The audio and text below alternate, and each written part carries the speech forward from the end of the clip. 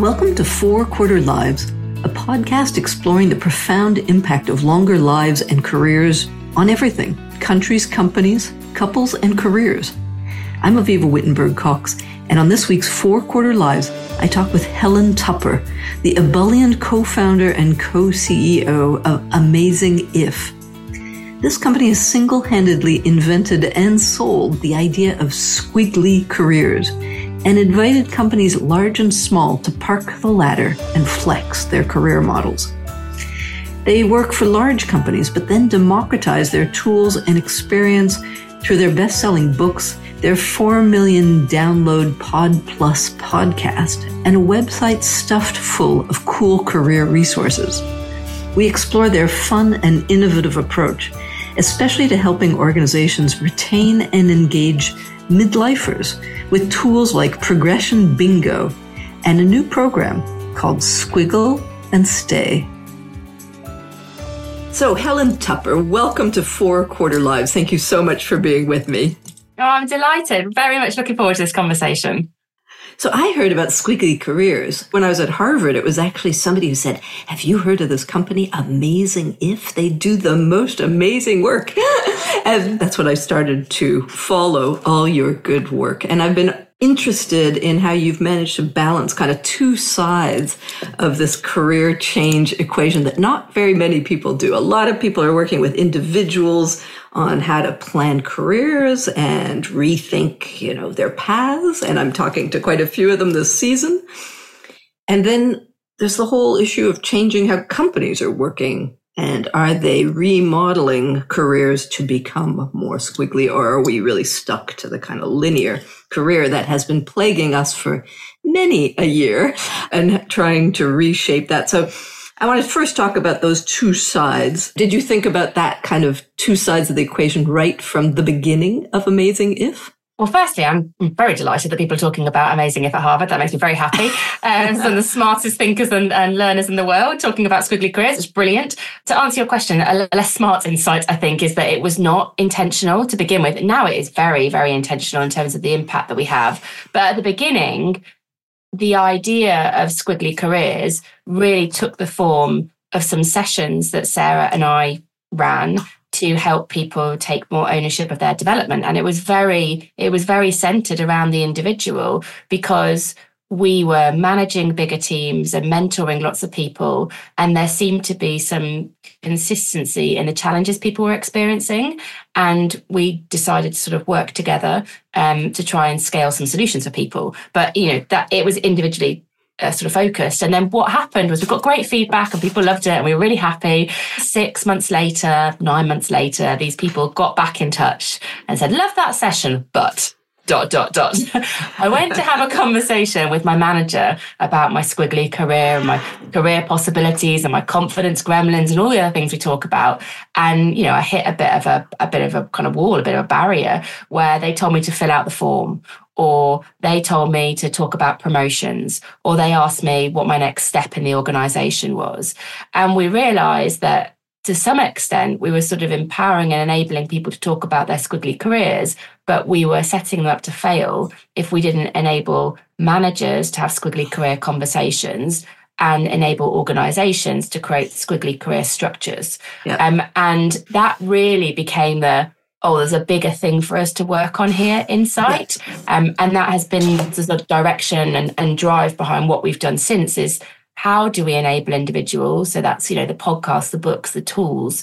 But then what do we do to support organizations? And when we think about making careers better for everybody, it's very much that two-sided thing we're looking at, individuals and organizations. So organizations keep people for longer and they're more engaged, and individuals enjoy the work they're doing and have more impact. And I think because me and Sarah came from big companies and we manage big teams, we love large organizations, but we've experienced some of the sort of progression problems within them. Yeah. And we're also very motivated about our development. So we've experienced some of that individual context too. So I think it just feels very authentic for us to serve those two audiences, as well as motivating, because we significantly increase our impact when we work in that way.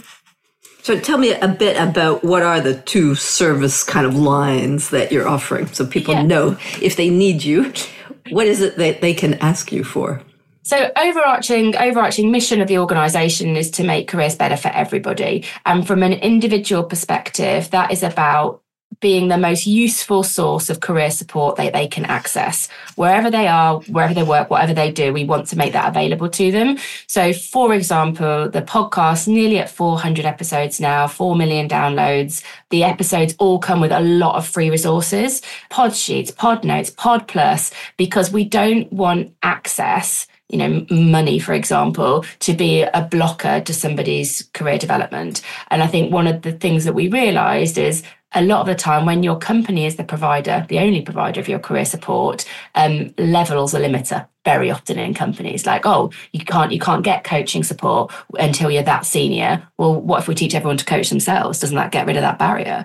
And you can only get a mentor if you're in the club. Well, why don't we democratise development so people can mentor each other? And so we really try to break down some of that ladder-like limiting stuff that gets in the way of people's development and learning and make it accessible. And you do an amazing job, like democratizing the tools and handing them out for free and make them available on your website. So really, listeners, take a look at all the kind of great stuff you hand out for free on your website and your podcast. And that massively pays back for us too. Because I think what we've learned is that when we work in that way, we create advocacy for squiggly careers. So people share it on our behalf. And that's a big part of how it's scaled. So the way we talk about networking is people helping people. And we like to think that that's what the squiggly career community is built on. We give as much as we can, democratise development with generosity at the heart. And then what happens is that community gives back. They take us into their organisations, which then comes on to the second sort of side of squiggly, which is what do we do in companies? And that's a blend. So we help the individuals in organisations. So we'll often work with HR and L&D departments to design training programs to support people with squiggly skills. It's a lot of what we do. But actually it goes quite far beyond that now. So there's the manager piece. There's a whole programme around how do we enable managers to support people in their squiggly careers.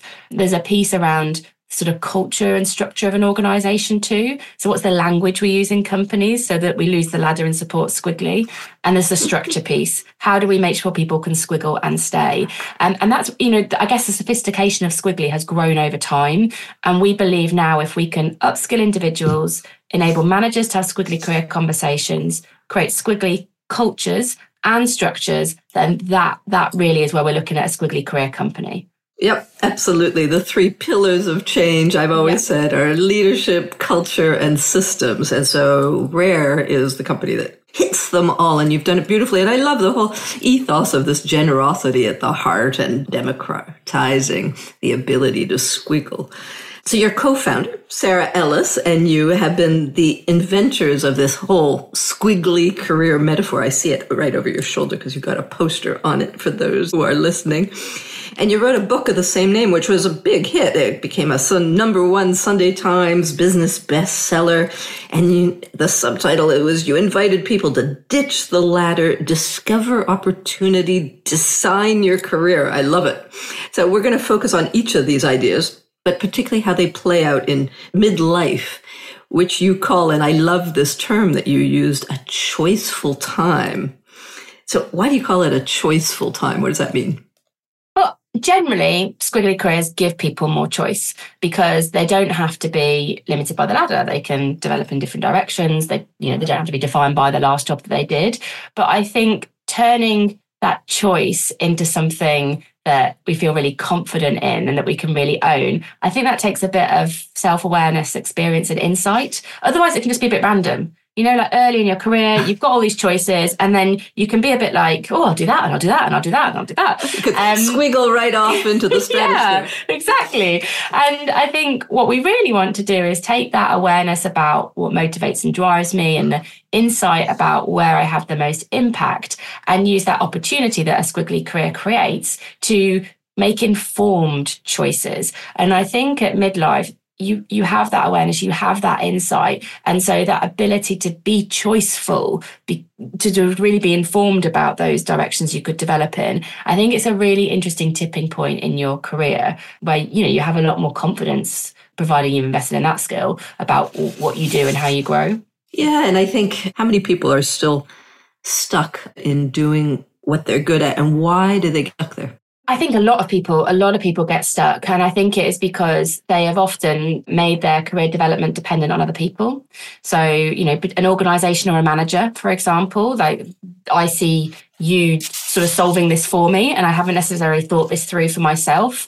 Also, I think people's identity can get very tied up in the company they work for and the role that they do. And I experienced this, Aviva. The job that I do now was a side project for a long time, but my own identity got very tied up in the company that I worked for. And then you can start to get stuck. So even if you think you want to do other things, it starts to be, well, who am I if I don't work for this company? And so I think issues with identity stop people doing different things. Fear of failure. Well, if I fail in this, am I a failure in my entire career? And also this sort of dependency that happens with our development, where we get stuck in sort of wait mode rather than create mode. Or I'm going to go look for opportunities. I'm going to see what I could be. We kind of hope that someone will sort it for us. And I think any of those issues really hold people back and lead to them sort of stagnating and getting frustrated in their career development. And that's, at the very moment in our lives where we want the energy to do something different and to go after other opportunities and maybe to pivot with our progression. At that very point in time, lots of those sort of challenges can hold people back. Yeah, so the whole struggle between kind of confidence to change and fear of losing what you've kind of invested in is a really important balance that you're exploring. It's also values. You talked about sort of the first stages of career being a time of early compromises. Yeah. And that people, for a lot of their first part of their career, it is extrinsic, right? They have to respond to other people's desires, sometimes more than their own. And they finally realize it one day and decide it might be time to change. I think that learning about your values at any stage of your career is actually really important. So values being the things that motivate and drive people. And without that understanding about what really motivates me, you can default to what makes other people happy. So does it make my manager happy for me to work on that job? Is that the easy option for me to say yes to that opportunity? And so when you know your values, you have a much better filter for the decisions you make, because essentially you want to align your decisions to the things that motivate and drive you. So for example, one of my values is freedom. And when I'm thinking about the things that I do and the companies that I work with, I'm very much looking for which companies enable that. So, I used to work for Virgin, really great alignment with my freedom value, because I got to have a blank piece of paper and start from scratch. So I think values are useful for people to know at any stage in their career. I think the difference again with midlife is that you have more data for your development.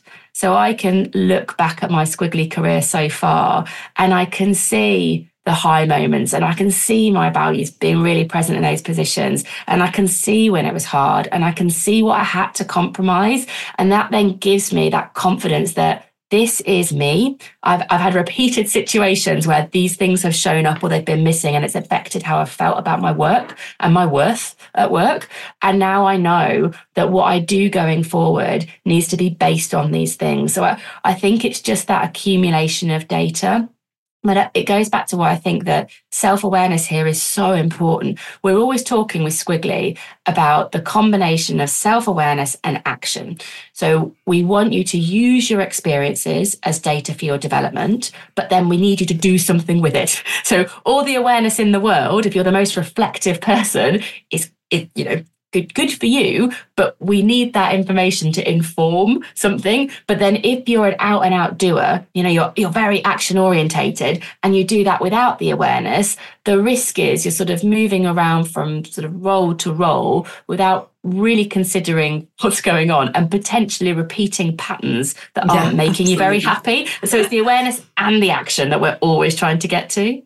And I'm curious, how many people do you find, is this who can actually articulate their values, who've taken the time to figure out what they were, to sit on the data, digest it a little bit, look at their last decade and say, okay, from this, I'm learning this piece of self-awareness? Because I find now, especially, people are just in so much of a kind of crunch, stress, rat race kind of mode of running forward that many of them have never taken the time to pause. Are you finding that? Or is this, for many of them, when you work with them, is this like kind of a first opportunity to think through their value set? I think for a lot of people, it is a first opportunity. And I guess in the past, this was sort of the domain of a one-to-one coaching relationship. It's certainly when I first learned about my values, I had a brilliant coach called Joe Simpson years and years ago, 15 years ago, who taught me this idea of values, and I'd never come across it before. And at the time, I had no idea how beneficial it was going to be. I think what we are trying to do is support people at scale, because that one-to-one coaching relationship is inaccessible to a lot of people, because companies can't afford it, individuals can't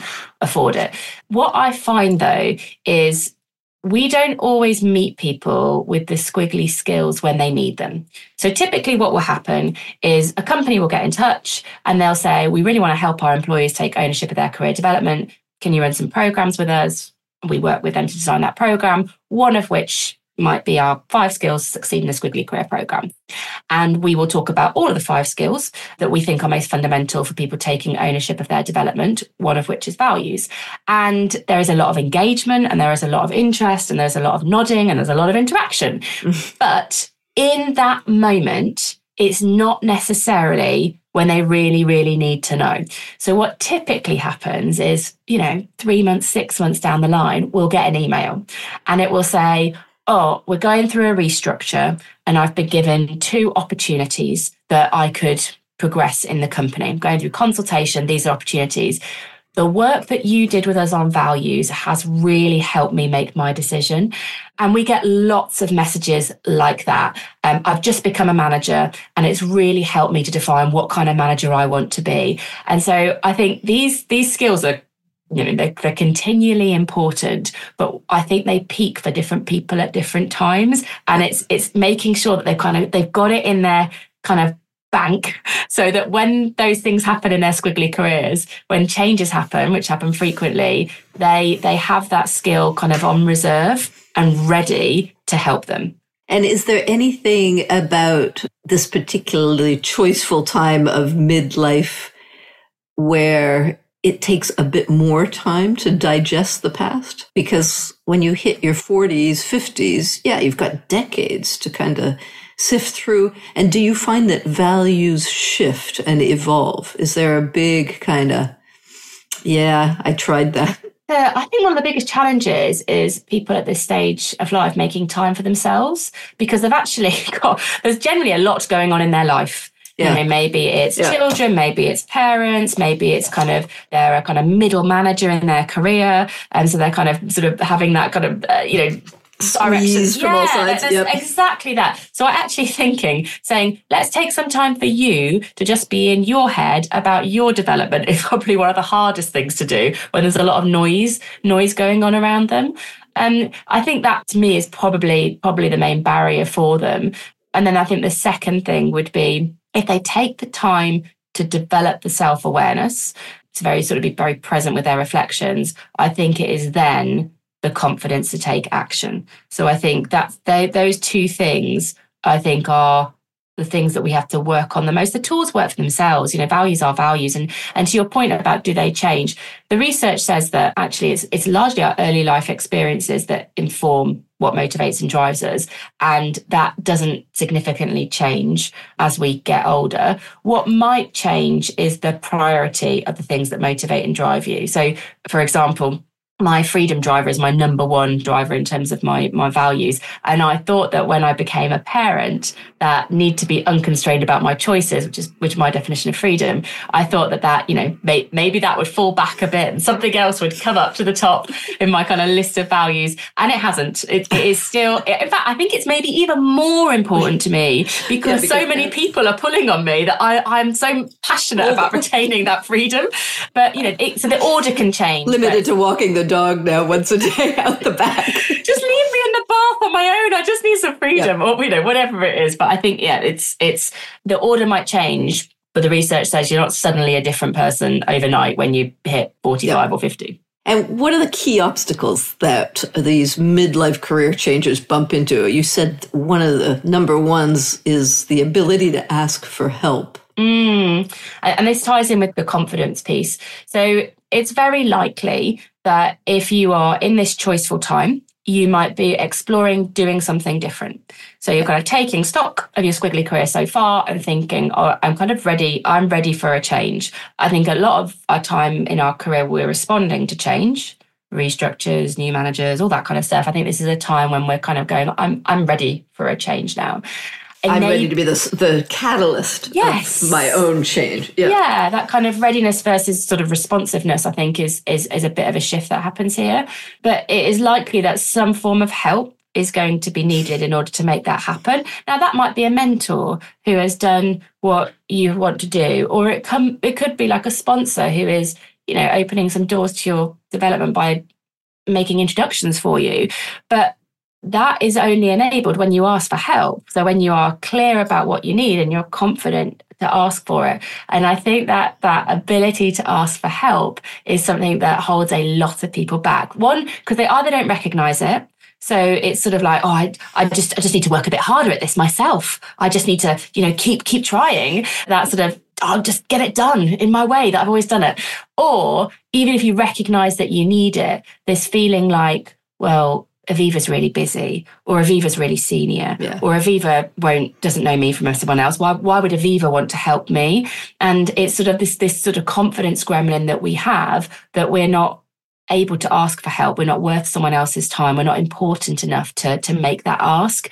And that narrative stops people getting the support that could help them make those changes. Yeah, I keep arguing with my kids there's a generational piece here that the young don't, think that all these old people are too busy and senior and think. I keep telling them, there's nothing we like more than to give some time and help to kids. We most of us wish we'd had more of it, but that's a really hard lesson to impart. There's a really deep-seated reluctance, I agree, to ask for help, which I think is culturally kind of embedded. And I'm wondering if you see a gender difference in there. Are women or men better able to ask for help, maybe in certain domains or areas of life?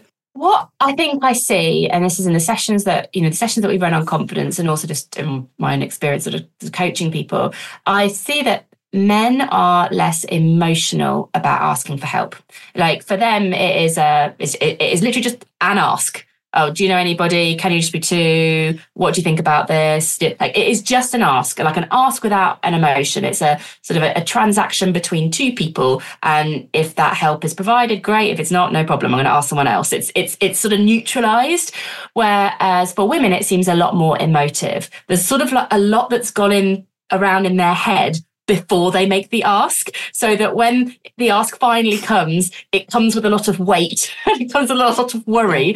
And therefore, if someone doesn't respond, lots of people just don't respond. If you email someone and ask for help, lots of people just don't respond. Now, a man, I think, will just be like, well, just ask someone else. But a woman is suddenly saying, oh, why haven't they responded? That reinforces this confidence gremlin I have about I'm not important enough. And I think that holds it back. And so what they may be more likely to do is they'll have a very trusted community of a few people that they might make a lot of asks of, versus sort of a wider network where they can tap into and transact with a broader type of help. My business partner is an amazing asker. It is brilliant to see. And I realized this first with our book, The Squiggly Career, that came out in 2020. So we're going through the writing process. We're asking for people's contributions and quotes towards the book. And I'm thinking, I can't ask that person. I can't email them. I can't do that. Sarah, in the meantime, has sent off like 20 emails, 10 messages, and had 5 meetings. And because she is sort of unemotive about the ask, and that's because, and this is what I have realised, that she might be asking someone for help, but she's also communicating how she can help them in return. That is always in her thinking. It's not an ask in isolation. It's Aviva, I'd really love to help you grow the podcast. What if we did this together? What are the things that I could really do with is this? And this sort of people helping people and ask between two people rather than just I need this from you. I've seen that in action, and it's made me much more confident about well, what do I need? But also, what can I give? And making that part. So developing a relationship rather than just this kind of basic transactional, scratch my back, I'll scratch yours. Yeah, we call it career karma and people helping people. But there's this idea of it's absolutely fine to think about what you can gain from a relationship. It's absolutely fine. It's what do I need to know and who's got the knowledge that I need? It's fine to think like that, but also think, and what have I got to give? Because it makes that ask easier. It makes the relationship a lot stronger. Which is the challenge with the kids and the younger generation is they don't think they have anything to give. And I tell them that their way of seeing the world is the biggest gift they can give to older people because we need to understand their perspectives in order to run our own shows. Well, sometimes when we work with people, and we see that a lot again, people thinking, but what have I got to give? Again, often a sign of a confidence gremlin when that kind of response comes. And we talk about kind of 3 E's to get people started. Expertise. So, what have you got some specific knowledge in? That could be some technology. That could be social media platforms. It could be loads of things, but kind of what do you specifically know? The second is experience. So, what lived experience have you got? I've started a business. I'm a mum of 2 children. I've worked in lots of different companies. Like what's your kind of experience? And then the third one is energy. Like what are you just really passionate about? And when you've kind of got those insights, you then go, well, who needs what I know? And you can sort of join some of those dots. But even if you think, I'm really early on in my career and I haven't got a lot of expertise in anything, you've probably got energy for something. There's probably something you're particularly passionate about and you could help someone with that energy. Yeah, no, absolutely. That's probably a really undermeasured value. So asking for help, big one. And I wonder, just to conclude on my gender wanderings here, I find women are particularly good at asking for help socially, relationally, in their families, in the personal domain. And men are much more at ease asking transactionally for the kind of thing you were describing in the work world, and much less ready to ask for anything in the personal, emotional world. And I think that's why we're so complementary, is we're kind of better at asking in different domains. Would you agree, or am I just stereotyping madly here? I think from the research that I have seen, I would agree. And for men in particular, there's a guy called Max Dickens whose work I follow, and he's written a book called Billy No Mates, and it actually centres on some of the mental health problems that can arise from men's inability to ask for help outside of work. Yeah. So, this is something I want to talk about, or this is something that I'm struggling with. So I've seen the evidence that exactly what you're saying is very true. I mean, I think the more openly we can talk about what I've got to give and what I need to gain in and outside of work, but obviously my focus is kind of work context of careers, I think the better it is for everybody. Okay, so asking for help. And the other thing that is a really big obstacle for most people, particularly at midlife, is they don't know what they want to do next. They know where they want to change, but this idea of the creative imagination of future selves seems particularly challenging. Have you seen that, and how do you address it? Yeah, very much so.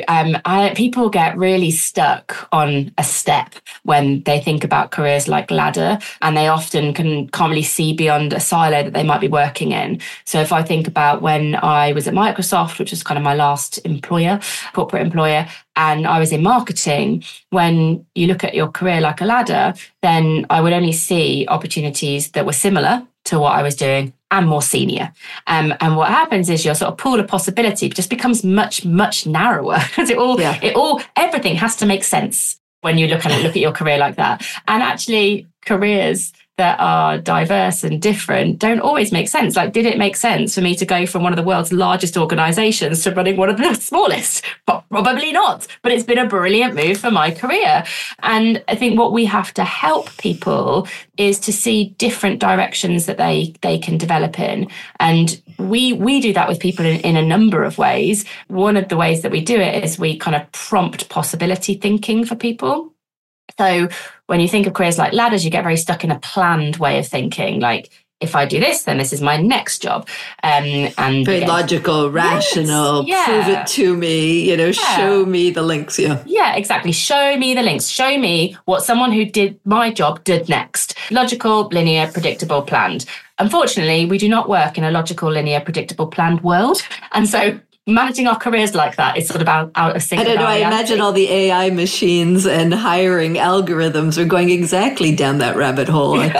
Well, potentially. I hope they might I hope they might unlock some opportunities. I was reading some research today actually about how it will unlock opportunities for people that maybe because they haven't got the qualifications, because it enables them to learn much faster, like an individual plus AI, it could actually open up different directions for them because they might not have had to have that qualification. So I hope it creates more diverse development opportunities for people. But I think with all things AI, time will tell. Yeah. But the possibility prompt. So if we're going to kind of let go of this idea of sort of linear, predictable, ladder-like careers that get people stuck on steps and in silos, then what we do need to do is try to prompt possibility thinking, because it's not necessarily the way that people have been trained to think about their development.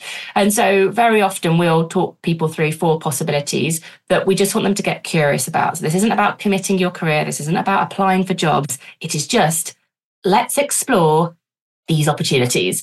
And the first one is the obvious. Like we always say, explore the obvious, because it could be a good fit for you, but also don't assume that it is. So go and find out, what skills that needs. Is it what you want to be known for?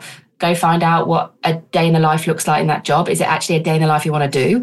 Don't just assume because it's obvious it's right for you. So, we include the obvious opportunity, the sort of one that makes squiggly sense. Then we include the ambitious opportunity. So something that feels interesting, but a bit out of reach right now. A lot of people feel that even if they can name that, they leave it for a really long time because it feels quite far away. And we say, just get closer to it. Ask to sit in a meeting in that team so you can hear more about the conversation, the context. Get mentored, put yourself forward for a project. Just get closer so that you can rule it in or rule it out. The third one is the pivot possibility. So instead of sort of looking at your career progression through the lens of your job title, the similar and more senior approach, let's look at it through the lens of your talents. So who needs what you want to be known for? And if I want to be known for career development, I can do that in lots of different companies, in lots of different roles, regardless of the job title. And then the last one that's always interesting, and I was talking in a room with about 60 people about this one yesterday, and they were very animated by it, is the dream possibility. What would you do if you could do anything? And the reason that you want to explore the dream is sometimes dreams can be a bit of a distraction. So we can assume the grass is greener. Oh, if I wasn't running Amazing If, I'd be a landscape gardener or whatever. And on those, on those hard days, you kind of sort of go, oh, I'd be doing this. But we've never explored that. I've never thought what the reality is of working in the mud and the rain and the cold. It's just this sort of grass is greener thing. And so, go and explore it. And you might explore it and you might say, oh, no, actually, what I've got is quite good. Great, you reconnect with your current role. Or you might explore it and think, no, that does sound good. But find a way to get closer. Do what I did. Start a side project. Do what my business partner did. Change the rhythm of your working week. So you've got 4 days in one role, and then you've got 1 day doing this dream. It doesn't always have to look like an either or. There are lots of ways that we can kind of piece together our possibilities now that was very different to sort of that ladder-like situation. Wonderful. So dream in multiples and get out there and get closer to them. That's a really good takeaway. All right. Now let's shift a little bit back to the corporate angle and this whole midlife issue. Are companies, in your experience, waking up to these new demographic realities of aging talent pools and the pervasiveness, a bit of ageism in their systems? What have you seen? Are you hearing these conversations? I think I'm probably a bit biased because I spend time in communities that are talking about this and where the companies are... You're selecting up. Yeah. So I am seeing a lot of companies acknowledging the opportunity of being more inclusive from age particularly, and also acknowledging the issues, like where have we got some challenges that we need to overcome. So I am definitely hearing and seeing the conversation, but I think that's because I'm putting myself in these communities. And I think if companies aren't opting in proactively to learning from other companies that are doing a good job and listening to pioneers like you who are championing what we need to do differently, then I think the problems are quite pervasive in the organisation, because I think we've got quite a limited view of what talent looks like, and then we support that talent, and then I think we potentially stop supporting it at a point in time because we make assumptions that they don't want to do this stuff anymore. And when you're hearing the conversations arising, what's the wake-up call from? Is there any commonality in what's shocking them? Is it really low engagement scores with their Q3ers suddenly? Is it a talent war that they can't recruit? Where's the pressure point coming in that you're hearing? A couple of things that I'm seeing that and hearing in the conversation. So one is definitely around retention, and actually the cost of recruitment and our ability to retain people. I think there's now a waking up to, hang on a minute, we lose people at this stage. If they want to stay, they're hugely valuable and knowledgeable, and they want something different from work. They're not necessarily all about promotions. A lot of them are about contribution and impact. And actually, that's really useful. They also want to help other people to achieve. That's really good for culture. So I think there is more of a, have we been focusing on retaining the wrong people? That I'm definitely hearing that. I'm also hearing a lot of, I guess a lot of my networkers are marketeers, because that's my background as well. I'm also hearing a lot about reflecting customers. Like, how can we serve an aging population if we don't employ that in our business? Like, how do we create relatable marketing? Yep. How does people in customer service have a relatable conversation? So I think it's both. The things that I'm hearing and seeing are both culture and like the commercials of this particular population for a company and how important that is, but also the customer and how important it is that we have people that reflect our customers. That's very encouraging, actually, because so often the conversation around aging and workforce demographics is much more on the talent side than it is on the customer side. And I think the short-term benefit for companies is much more on the customer side, that really they could get more traction with an aging customer base if they understood better what their motivations and preferences are. As anybody who's sat in a restaurant with really, really loud music who can't hear the person you're talking about would attest, right? Now, you have a wonderful program. I love the title of this. It's called Squiggle and Stay, to help companies retain some of their Q2 talent. How's that resonating? What is it all about? What is it focusing on? I'm so excited about this. I think one of the most things that I'm proudest of over the last 10 years that we've worked on. So it all came from an article that we wrote for Harvard Business Review last year on how to reimagine retention. That article got a really positive reception, but Sarah and I are always one of our values is work in progress. And so we were like, well, what would make that better? And we decided that what would make it better is if some of the ideas that we had shared in that article about reimagining retention were tested and experimented with, so that people almost had a sort of a blueprint to implement them. And so we set off on finding some companies that wanted to experiment on progression with us and reimagining retention. And over the last 10 months, we've been working with 12 organisations, and each organisation, and this includes, BBC, Specsavers, NHS Property Services, Welsh Water, very diverse companies, Danske Bank.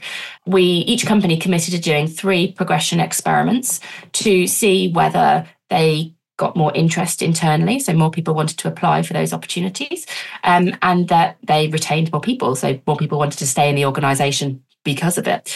And we have had some really interesting insights about what experiments work well to help people squiggle, so move around the company and stay, want to commit their career for longer to this company. And some experiments have worked really well, some really interesting insights I could talk about. And some things kind of haven't worked so well because they've been a bit difficult, or there was a hurdle that we hadn't really imagined.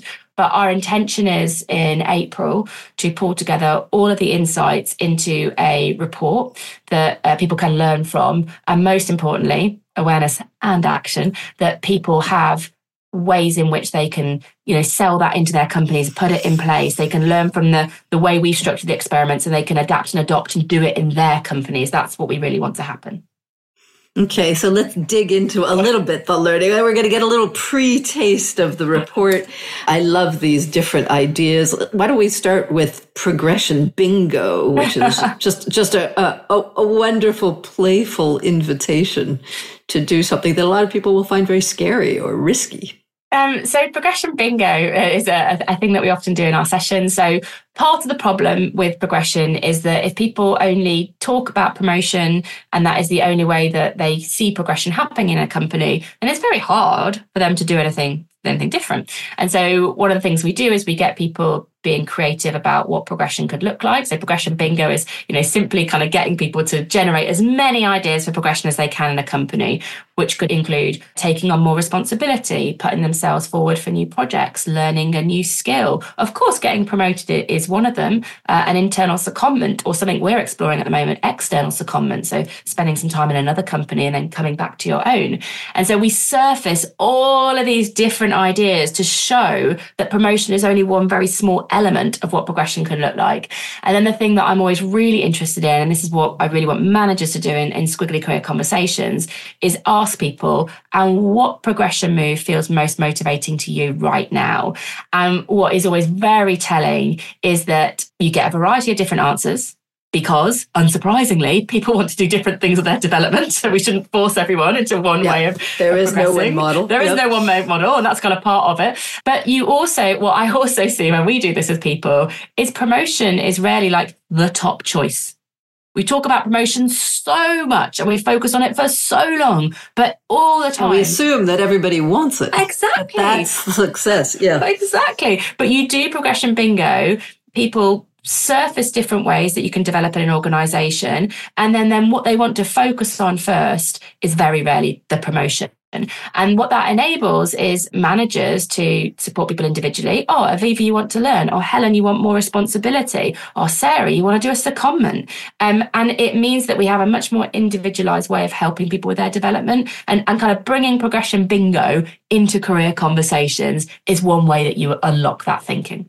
Fantastic. I think that's a wonderful way. What are some of the other dimensions you've been, your favorite ones that, one that you mentioned that was incredibly simple was just in a job description. Yeah. This has been my favorite one because it's simple, but also we've revealed, do I call it a problem? We've revealed another thing that needs to be solved. Let's say that. So the simple thing is that we've proven with some of the companies that we've worked with on this, that if you put at the top of an internal job description, this role is open to career change, you will get an uplift in the amount of internal people who put themselves forward for that position. So if you are trying to drive internal ability and to give more opportunities to the people in your company, put at the top of a job, this role is open to career change. But this is a bit. It seemed too simple to be true. Yeah. So we have seen a significant uplift in applications as a result of doing that. But what we have not seen is an uplift in the number of appointments. And the reason seems to be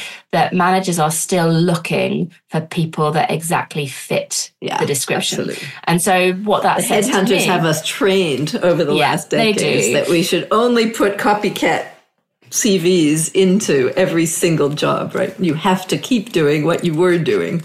I think we need to give managers a little bit more kind of squiggly support when they are taking people into positions that they haven't been in before. Like, what questions do you ask? For example, when I moved to Microsoft, I went through a growth mindset interview process because I had never worked in technology and I had never done the job that I was applying to do. But the people that interviewed me had been trained in growth mindset. So they asked me much more about my capacity to learn than my capability in technology. And I got the role as a result of it. So I think helping my managers with what questions do you ask in a squiggly interview to that focuses on sort of, talents, not titles. But I also think we might need to give people more transition support. So if they are making a move from one function to another, so it doesn't feel, isolated and we're not setting up to fail. So I think that has been really interesting. I'd love to do some more work on that. Other things, squiggly career safaris have been interesting, giving people internal holiday to spend in different functions so they get to get curious about what they could do rather than feeling like they have to kind of commit first and then find out later whether it was the right move to make. Squiggly swaps. So one of the biggest insights we had about what stops managers encouraging mobility is they talent hoard. They hold on to the good people and that holds them back and ironically makes them more likely to leave. So talent hoarding does not pay off. But what can help is a squiggly swap, where maybe you and I work in the same organisation in a different function. Maybe for 1 week a month for the next 6 months, we do a swap. So my manager gets your brilliant ideas and your talent, and I get to go to your team and contribute what I've got to give. Or maybe that's one day a week over a month. But that idea that you're not left with a gap, you get some really interesting talent from a different part of the organisation into your team, can sort of overcome some of the issues with talent hoarding. Doesn't solve it completely, but it means the manager's not left with a complete gap. And it's interesting because what you're pointing to is it's not just enough to change the systems, but you got to train the managers to let it in. I imagine that kind of swapping would educate both the individual and the hiring manager of the possibilities and benefits of squigglier routes. It's a breath of fresh air to hear this kind of almost gamification of the process of career management. So I hope many people listening to this will squiggle and innovate in their companies as well. I want to just close this fascinating exploration with just one piece of advice. What would you give one piece of advice to companies listening, one piece of advice to individuals who are restlessly yearning for the picture of a squiggle in their lives? I think the best place to start is making the swap from ladder-like language to squiggly language, because it informs how you think and it forms how you talk about your development. So instead of talking about careers, about steps and plans and titles and all that ladder-like language, let's talk about moves, and let's talk about possibilities, and let's talk about talents. And whether that's how you think about your own development, or whether that's how you talk about development with somebody that you mentor or manage, it really starts to open up a conversation and invite more curiosity in. And honestly, that's all we're trying to do with Squiggly, is open up a conversation and invite more curiosity in. And so if language is the way to get started, please start there. Words matter. Words matter. So Helen Tupper, thank you so much for introducing us to the seductiveness of the squiggle. I think it's been incredibly convincing and really, really quite simple, isn't it? It is. And there's also a lot of support out there. So for anybody that is getting started with Squiggly, whether it's the free tools that we've got or the podcast or insights on Squiggly swaps, we've got a lot to help you take this into your companies and have Squiggly conversations. And all those links are going to be in the show notes. Thanks for being with me, Helen. Thank you so much, Anita. Much great to many, many squiggles in 2024. For more thinking about the impact of our 4-quarter lives, you can read my column at Forbes and subscribe to my Elderberries newsletter on Substack. Let's design lives that aren't just longer, but better.